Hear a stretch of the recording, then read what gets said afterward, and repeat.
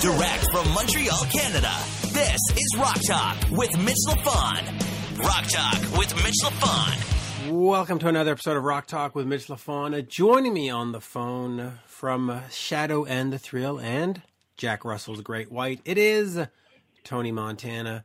But before that, somebody who used to, I guess, work with, talk to, guide Tony. It is the one, the only, affable Alain Niven. Bonjour, Monsieur Alain. How are you? Bonjour, Monsieur. Comment ça va?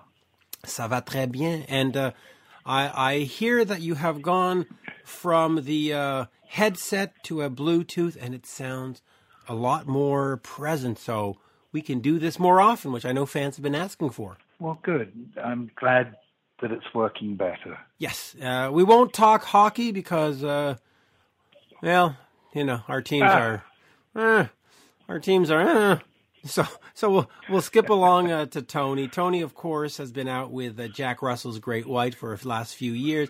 He was, of course, part of a Great White back in the, I guess, mid-'80s, late 80s, and beyond.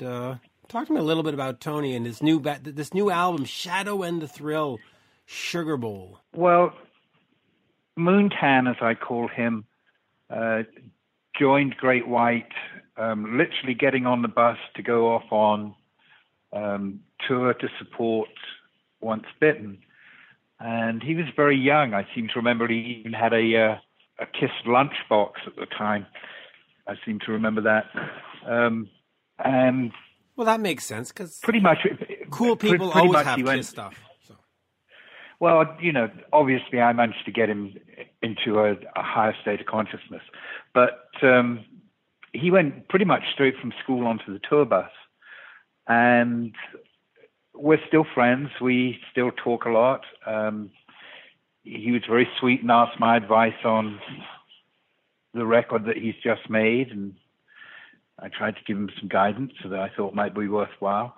But the interesting thing to me about Moontan is that if you had asked me today, I would say that he, from the classic Great White Band, he is the best all-round musician, and he's grown into a really, really good songwriter. And I would have to say he's the best songwriter and all-round musician from the band. That's a lot of praise considering that you were one of the songwriters for the band. Yeah, absolutely. I really like his writing style. He's got a great imagination. He's got really good feel. He's a much better guitar player than he gives himself credit for. He plays with imagination and real good feel. And in point of fact, I've been trying to get him and Chris Buck to do a couple of dates together because when we recorded Chris Buck for the first time, Mooney came and did the vocals, and it was a really, really good chemistry there.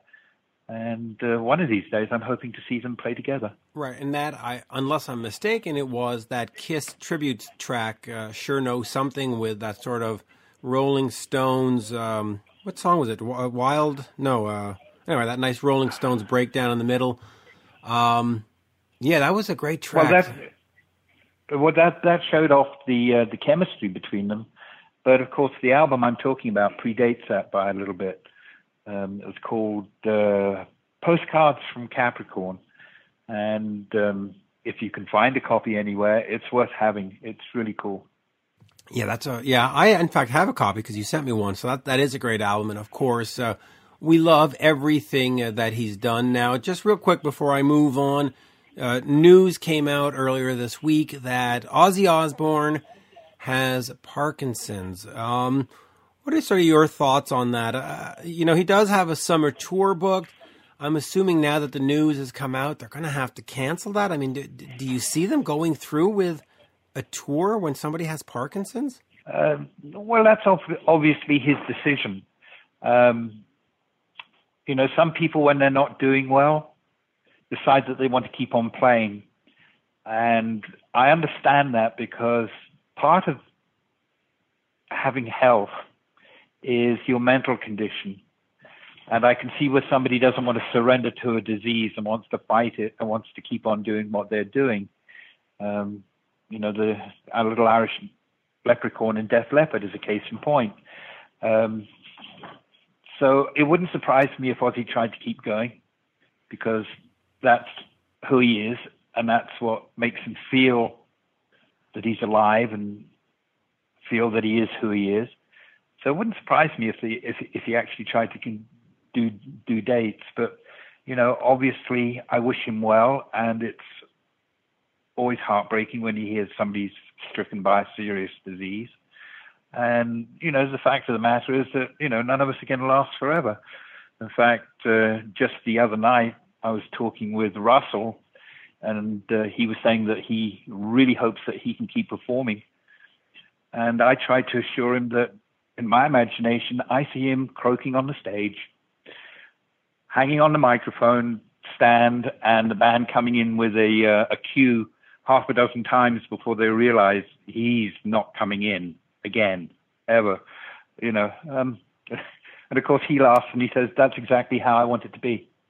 Yeah. And then of course there's the singer-songwriter from Nashville who passed away live on stage the morning after I had that conversation with Jack, actually. And there was this extraordinary photograph on the net of this guy sitting there, to all intents and purposes, looking like he's just taking a moment with his guitar in his lap. And apparently he had said, I just need a moment. And then he passed away. I think for a musician, that is absolutely the wonderful way to go. Yeah, I would think so. And not to, there's also that kids band, The Wiggles, if you remember them. They recently did a show in Australia, like a reunion show, and one of them had a heart attack straight on stage. And it's just like, wow, you know what? We're getting to that point where, anyway, as far as Parkinson's and Ozzy goes, listen, with all the medications that can help with the tremors and all the, I'm sure he could probably go through it. I just don't know if I would want to go. I mean, at some point I would just say, listen, I'm sick. I'm just going to go home. Leave me alone. But you're right. He's built differently. Yeah, look at it from the other point of view. What's the other option? That he has to stay home and deal with Sharon on a daily basis? I think I'd be heading for the tour bus myself. I won't comment on that because I love Sharon. I love Kelly. It's Jack, right? The other one, Jack Osborne. Very fond of Sharon. Definitely would not want to live with her. Well, hey, there we go. And quickly, Tony, the new band is Shadow and the Thrill. The album is called Sugar Bowl. It is available now. You can just look for it online. And let us get over to the one, the only, Tony Montana. We're speaking with Tony Cardenas Montana, of course, part of Jack Russell's Great White, and you did start off in Great White. Bonjour, monsieur. How are you? Very good. I'm very happy to finally chat with you, man. Yeah, we've been trying to set this up for a while, but here we are. We have got the new album, Shadow and the Thrill, Sugar Bowl. It's available now, and of course, folks can go pick that up. You can find it online.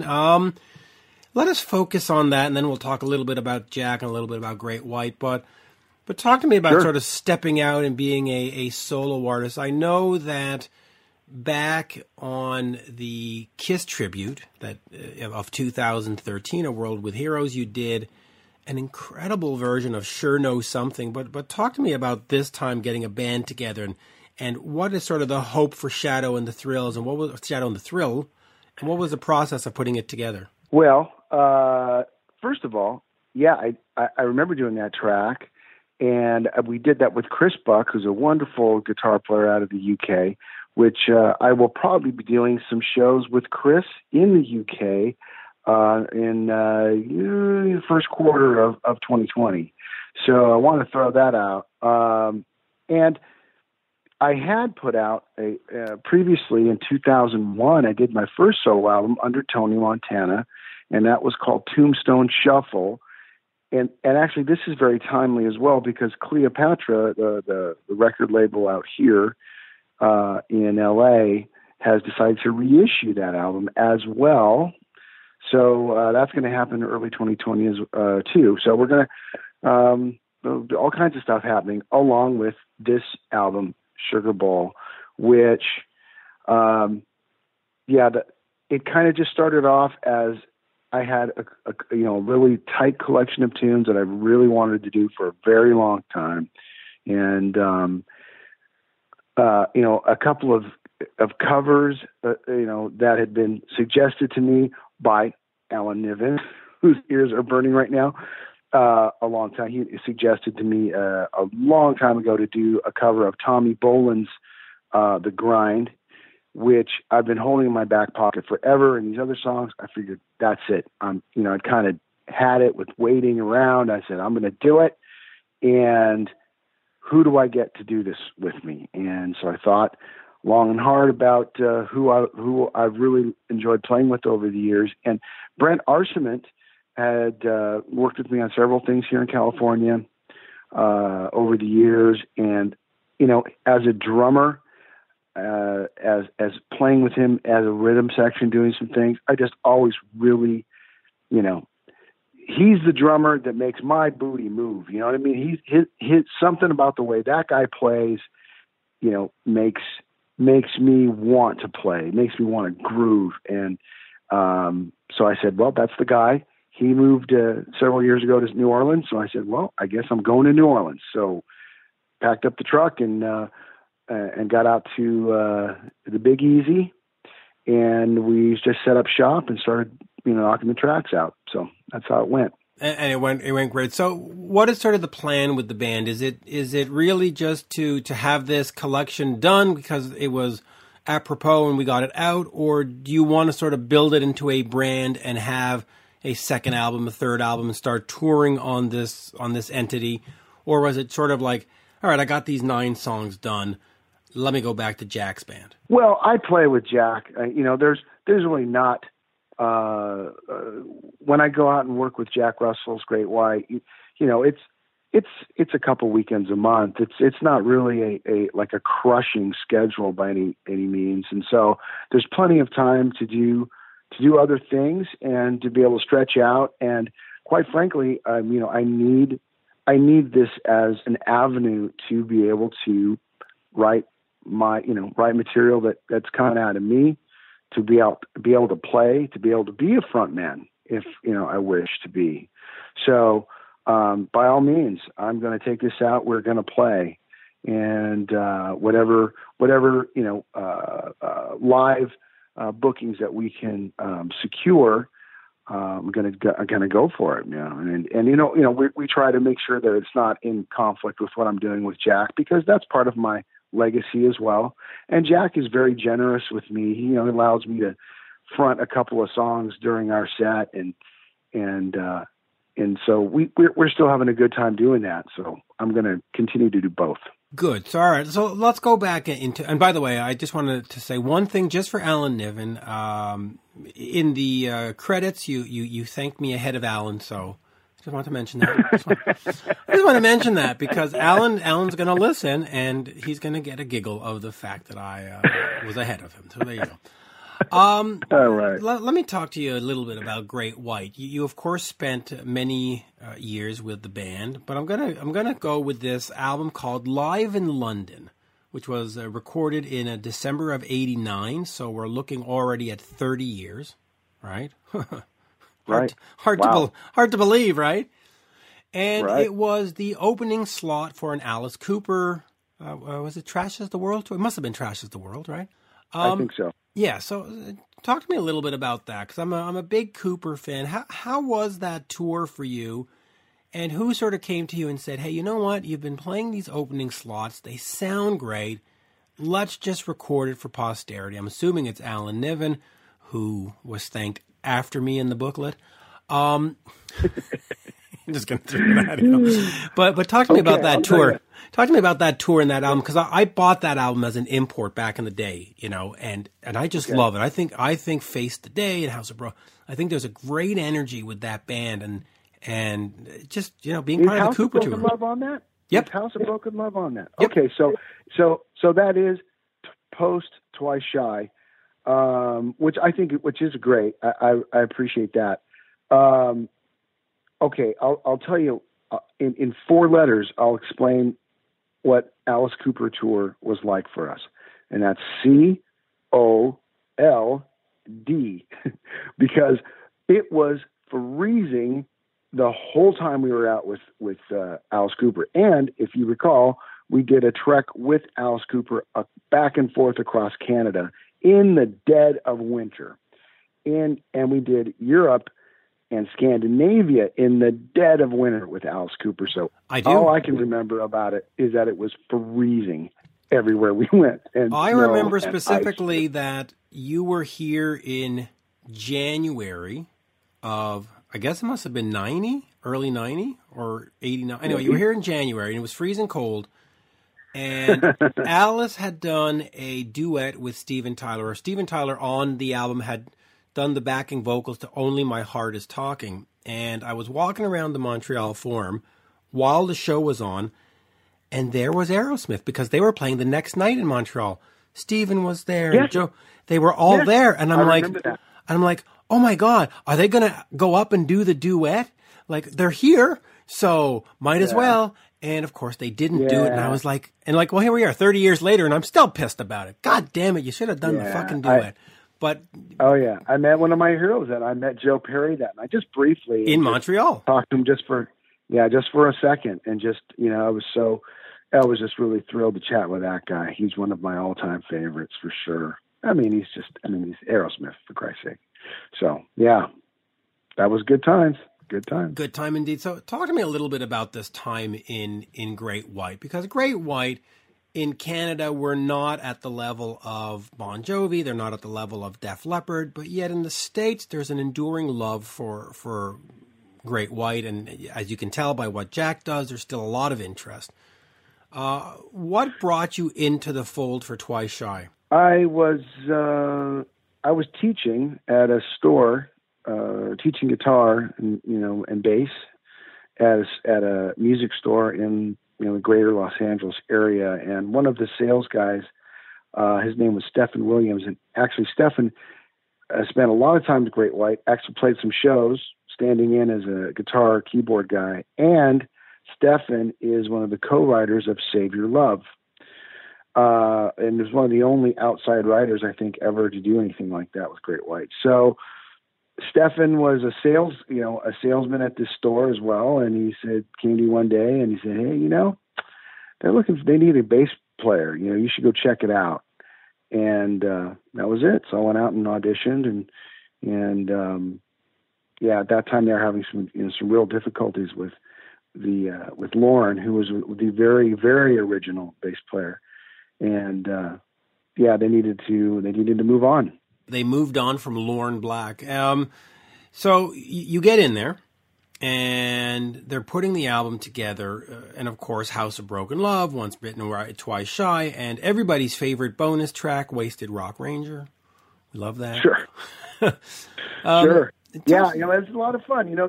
I came in, when I got hired for the band, they were touring they were getting ready to tour for Once Bitten.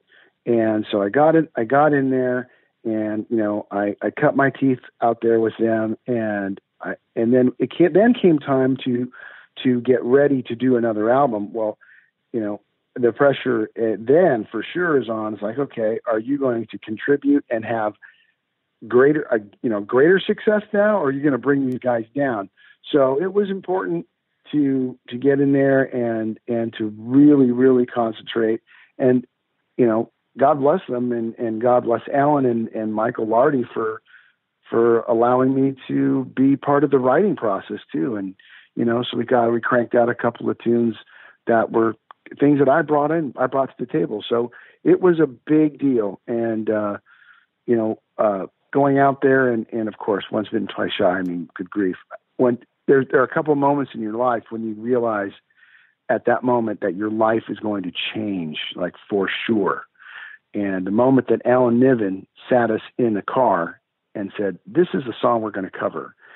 And you hear it and you just see the genius of it going forward. You're like, wow, man, some things are going to change right now.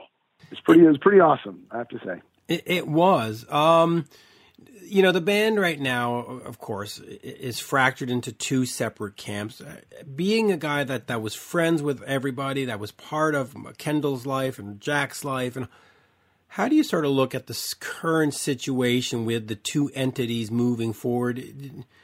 Would you somewhere in the back of your head say, man, I'd love to just see these guys and myself just sort of get together and do one last run, even if it's like 5 shows, just to say we did it one last time together, the Twice Shy lineup? Well, truthfully, I had left the music business for the most part in the 90s, late 90s and 2000s. I had established myself as a totally different career, and had my own company, and I had been doing other things, and playing Great White music has been the furthest thing from my mind during those years, during those couple of decades. I had a wife, family, and all that stuff. But as the anniversary for Twice Shy started rolling around, I took it upon myself to try to reach out to both factions and say, you know what, guys, really, you know what? I don't know if you're ready to do this, but I think I am. And I was ready to play the music again. And I thought, okay, how about I get these guys together? So I reached out to Jack, I reached out to Mark, and they were having such a bitter falling out that it wasn't going to happen. And, and a couple of years later, Jack, he called me again and said, come hang out. And, so I did that, and I didn't I wasn't very impressed with the band that he had with him at the time. I didn't feel as though it was representing my legacy very well, Niven's legacy, or the band's legacy very well. So I decided, okay, at that point, I'm ready to play. I'm going to play. And so we got in there, and boy, as soon as I got in, then the shit hit the fan, and those guys, that other faction, tried to sue me personally for just joining up to play with Jack. And we ended up in a federal lawsuit between the bands to fight over the name. And I was sitting on one side with Jack, and those 3 guys were sitting on the other side. It's a shame, is what it is. It's a shame, but And I remember that lawsuit well. They deposed me. I can cover everything that those 3 guys do. I can play drums. I can play guitar. I can play key. I got it. So, you know what I mean? I'm fine.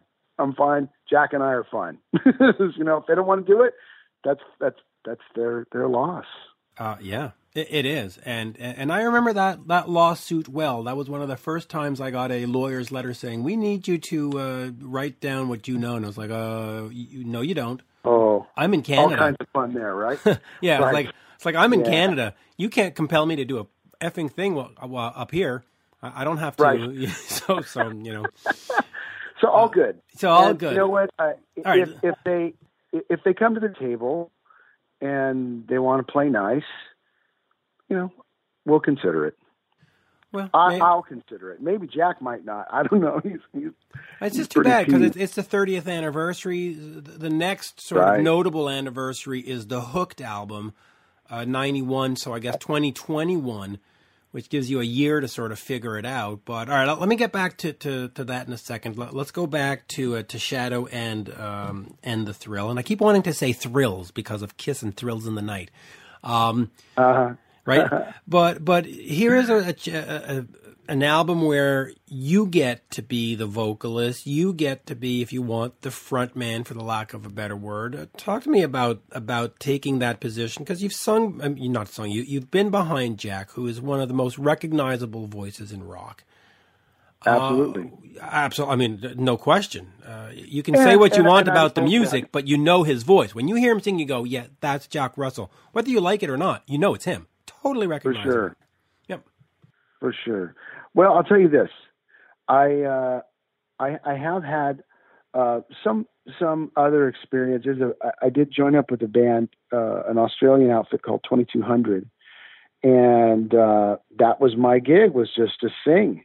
And we got to go out on tour with Slash, in the UK, and I played these wonderful, iconic venues, in Birmingham and in Wembley, and I really enjoyed it. I do enjoy that it's a cool position to be in, to be able to kind of lead things. And I've always been, I've always loved to play guitar too. So that really makes sense for me to do this for Shadow and Thrill, and it gives me a chance just to stretch out a little bit. And we're doing pretty good, actually. We just got thrown on the Track of the Week contest with ClassicRock.com, and the title track actually beat out all these other acts that have major label support and huge following. I couldn't believe it. So we're getting a little traction. And the truth is, Jack is basically my vocal teacher for the most part. And I've spent years and years listening to him. So a lot of people will say, boy, you sound kind of like Jack here. I'm like, well, makes sense. I've been listening to the guy for 5 years in my left ear. So, it's all good. It's all good stuff. And Jack's been very supportive. Well, Jack's always been very great. He and I text each other every so often, and he's always been very supportive. He's always been, hey, Mitch, I love your interview style. Hey, Mitch, you do a lot for rock. He's just always there's always a nice compliment coming from Jack. So you got to love that. Let me go back to Great White for a second. The album Hooked, to me at the time, I considered it your best album. I considered it Great White's best album. Call It Rock and Roll, Queen of Sheba, Cold Hearted Lovin', Can't Shake It. Fantastic stuff. Talk to me a little bit about the environment for the band. You're going into the 80s. The music scene is changing a little bit. Metallica is sort of dominating airplay. Motley Crue is dominating, a lot of video play. What was it like for you in terms of going into the studio? Was there a lot of pressure? Was the record company sort of being like, hey, if you don't have a single... Oh. Yeah, go ahead. Yeah, it was huge pressure. And, there's significant dollars being put up by the label at that time. We approached it as pretty much just as we had approached Twice Shy, in that the band, not sans Jack, the band locked ourselves in a rehearsal room and just started bouncing riffs off of each other and trying to make, and of course everybody was a little distracted because now there's this level of success and there's, money and, all the things that come along with that at that time. The one notable thing I remember is that I really did feel an integral part of a band at that time. I really did. And they had accepted my writing contributions on the previous album, Missed the Bone and Babies on Fire, and that was like, wow, that was great. Chosen as singles even by the label. I thought that I felt good about that. So Niven comes in and he gives us a stack of cassettes at the time, and he said, "You guys listen to these blues albums, and let's see what comes out of it." And one song in particular, I took as my own and started reworking that. And that song actually morphed into Call It Rock and Roll. And I think what was the genesis of Call It Rock and Roll? Because I mean that's one of the greatest Great White songs. You do have a writing credit on it. What was the original song that you sort of inspired you? There was a song called Little Wheel. It's old blues, and it sounded like this. It's one of those things. One of those 1930s. At least. And something about it just kind of, and the band we started working with it, and we just just took off. It just took off, and the four of us just banged it out and just had fun with it. And you know what? To this day, I will say I realized that music was changing. Sure, Metallica was doing their thing, and then grunge was coming, right? That feeling of music, that and the message and the lyrics of that song in particular. You know what? That music is perennial, and it's evergreen. The way I see it, it always feels good. It always puts a smile on people's faces. And when we play it today, even today, it puts a smile on people's faces, and that is the power of rock and roll. That's what I believe. It is. So, and by the way, I was just going to say, Little Wheel is the John Lee Hooker classic, right? I can't recall who. Can't recall. No, I don't think it was John Lee Hooker. The artist that I remember, it didn't sound. I mean, it sounded like such an old recording from what I remember, but could be. Maybe I might have it wrong, but or maybe he covered it later. Anyway, so that's interesting to know that Call It Rock and Roll. It's a 145. Yeah, it's a 145, thing, but the spirit of it came from us. We took it and we made it ours, and it's a 145 Chuck Berry, isn't it all though? And isn't it all wonderful at the end of the day? It is. Yeah, man. So I'm so grateful for all that music. And even to today at Shadow and the Thrill, when we do a monthly blues jam here in California, where I live, and we truck out some of those tunes, man, because they're a lot of fun to play, and they still are potent. So, well, a lot of those old songs, if you rockify them, you just plug in the guitar and you turn up the amps a bit, you can play them sort of straight, just more, and they sound perfect. They really, it's the same. It's the same bass. It's the same, whatever you want to call it. Of course, shadowandthethrill.com is where folks want to go. Shadowandthethrill.com. New album is, of course, Sugar Bowl. And as we say in Montreal, merci beaucoup. Thank you, Tony. Always a pleasure. And oh, man, I can't wait to get up there. Hopefully we get up there and play for you guys, and we'll truck out some great white tunes, too. So. Yeah, I would love to see you to get up here. I know it's not necessarily obvious with Jack to get up here. There's all kinds of things that need to happen for that, but you guys definitely need to make it through. And Montreal, Ottawa, Toronto, especially in the summertime, are just beautiful, great cities to visit, and I'm sure folks would just love to hear you. Just come on out and do Call It Rock and Roll and Little Wheel and all that stuff, and Shadow and the Thrill, and why not? Yeah, man. Well, we would love to. We hope we get to see you guys soon. Yeah, well, we'll make it happen. We will figure out a way, and we will make it happen. Right on, man. I'm there. Thank you, sir. All right, Mitch. Give me a buzz when you need anything, buddy. This has been Rock Talk with Mitch LaFon. For more exclusive content and interviews, subscribe on iHeartRadio, Spotify, Apple Podcasts, on YouTube, and many more. Follow Mitch on all the socials, especially Twitter, @Mitch LaFon, and on Instagram, @Mitch_LaFon. Get your Mitch merch now at loudtracks.com/Mitch.